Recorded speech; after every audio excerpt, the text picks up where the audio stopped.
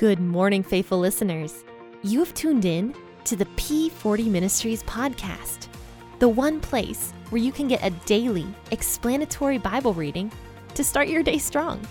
This is your host, Jen, bringing you a brand new episode out of Genesis.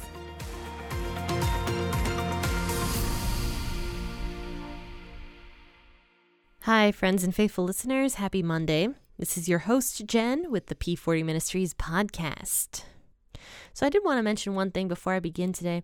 I'm going to try to read out of the W.E.B. version almost exclusively. Well, not fully exclusively, but at least at the beginning when I do the long reading, I'm going to try to read out of the W.E.B. version, and that's mainly because the Bible is copyrighted. I'd have to contact them and I think pay for something in order to do that. So I'd rather not have to go through all that because the W.E.B. is fully a free version, and the people wrote it actually to be completely free. And if you go on the W.E.B. website, it's actually really hilarious. They poke fun at the versions that aren't free. They're just really snarky on their website. It's hilarious. So I do love the W.E.B. version of the Bible.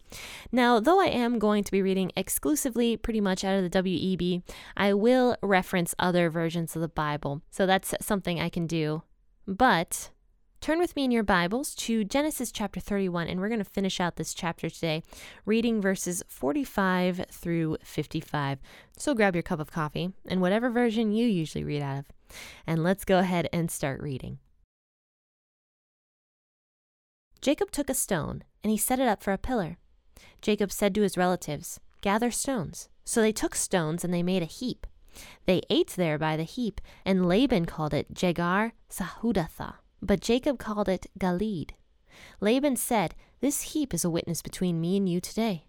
Therefore it was named Galeed, and also Mizpah, for he said, "Yahweh will watch between me and you, when we are absent from one another.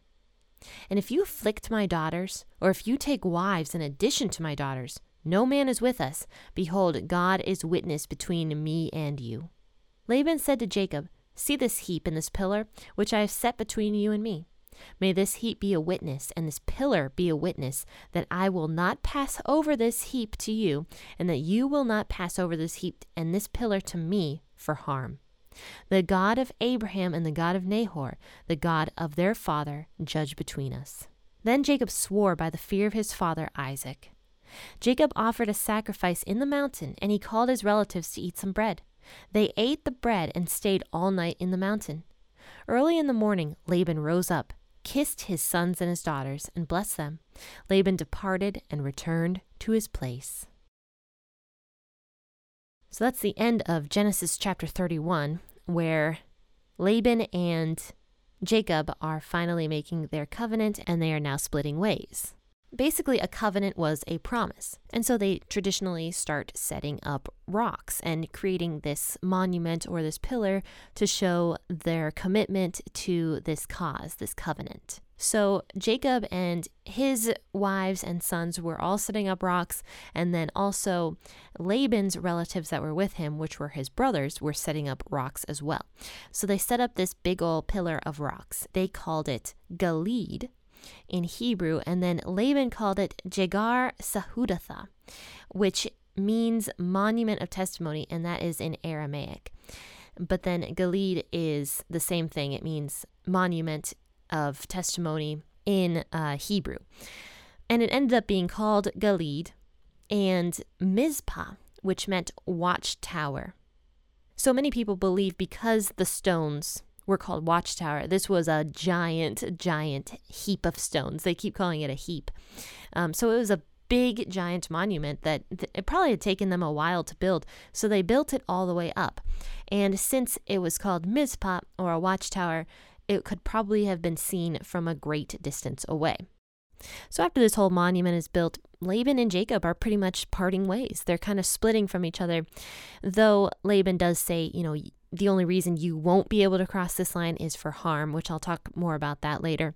But this was pretty much considered a family split between the two of them. And this was a good thing. For 20 years, Laban had mistreated Jacob. and also his own daughters, honestly, by forcing them both to marry the same man and forcing Jacob to marry the one daughter that Jacob didn't really want to marry. It was a whole situation that was just a really bad thing for many, many years between these two sisters being married to the same man, and Laban had caused that. So Laban was a very toxic person to be around for Jacob, especially.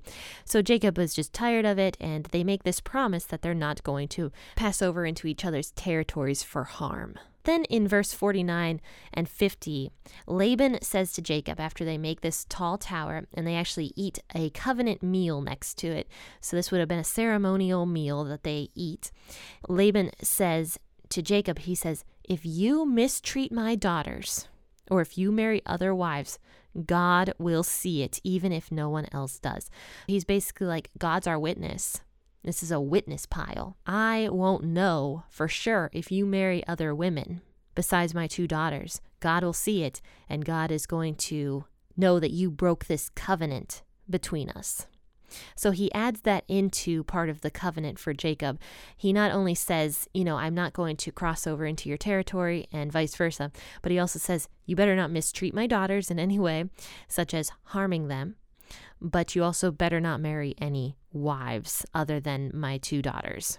Now, if you read this portion in the NLT version, it actually says in verse 52, that Laban says to Jacob one more thing. He says that I won't pass over this pile of stones to harm you, and you must never pass over these stones or this monument to harm me. Part of me thinks that even though this was a healthy split from each other, I don't think this meant that Laban could never, ever come to visit his family and his daughters and grandkids.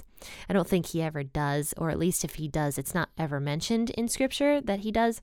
This is actually the last time we see Laban in Scripture. But I do think that this was a monument more so that Laban would never harm Jacob, and vice versa, that Jacob would never harm Laban. And, this was hundreds and hundreds of miles away from Laban's camp. It wouldn't have been an easy trip for Laban to go visit Jacob and his daughters and grandkids. So one way or the other, it's just likely that Laban and Jacob just fully parted ways and probably never saw each other again, because Laban would have had to take weeks off from farming and from his cattle in order to go visit Jacob and stay there for a while and then travel back. So this would have been potentially weeks Laban would have to take off work in order to go visit his family. But either way, it was made as a promise that Jacob and Laban would never harm each other, would never cross over into each other's territories specifically to harm each other. And they say that God is going to serve as the judge in this situation. So it says in verse 53 that Jacob takes this oath and he's like, okay, I will do these things. I'm not going to harm your daughters. I'm not going to marry anybody else. And I will not cross over this monument in order to harm you. And so he takes this oath and he says before the fearsome God of his father Isaac that he is going to respect the boundary line. Now, the WEB translates the fearsome God of his father Isaac to for the fear of his father Isaac. So there is a little bit of confusion what that particular verse specifically means, but the NLT translates it as the fearsome God of his father Isaac. And I think that's sort of an interesting name to call God in this situation, because God is fearsome, that he is to be feared. The night before, he had gone to Laban and basically said to Laban, don't you dare harm Jacob or I will harm you. So I do like the way the NLT does translate that, the fearsome God of his father Isaac. After this, Jacob makes a sacrifice to God there on the mountain. Sacrifices were a very normal thing to do back then. We've seen several times in the Bible already where Abraham makes sacrifices and Isaac makes sacrifices, and now Jacob does.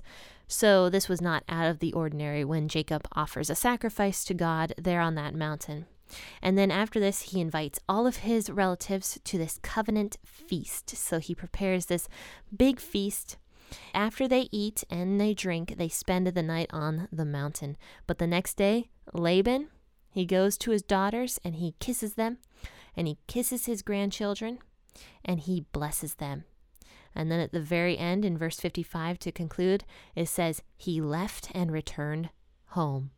That's the last time we ever hear about Laban in the Bible. Thank goodness.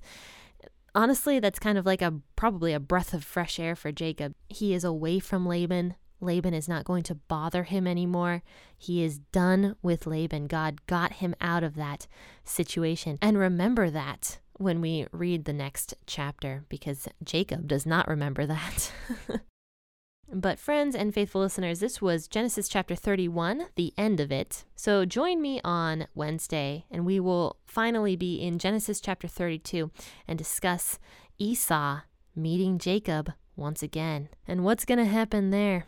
Kind of a scary situation for Jacob for sure. He was fleeing his brother Esau for years, and now he has to confront him once again. So join me for that at 6 a.m. on Monday. But guys, if you need to contact me in any way, you can go to my website, p40ministries.com.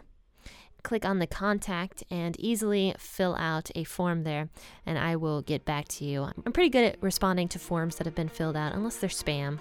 If they're spam, I don't ever respond, but other than that, I do quickly respond.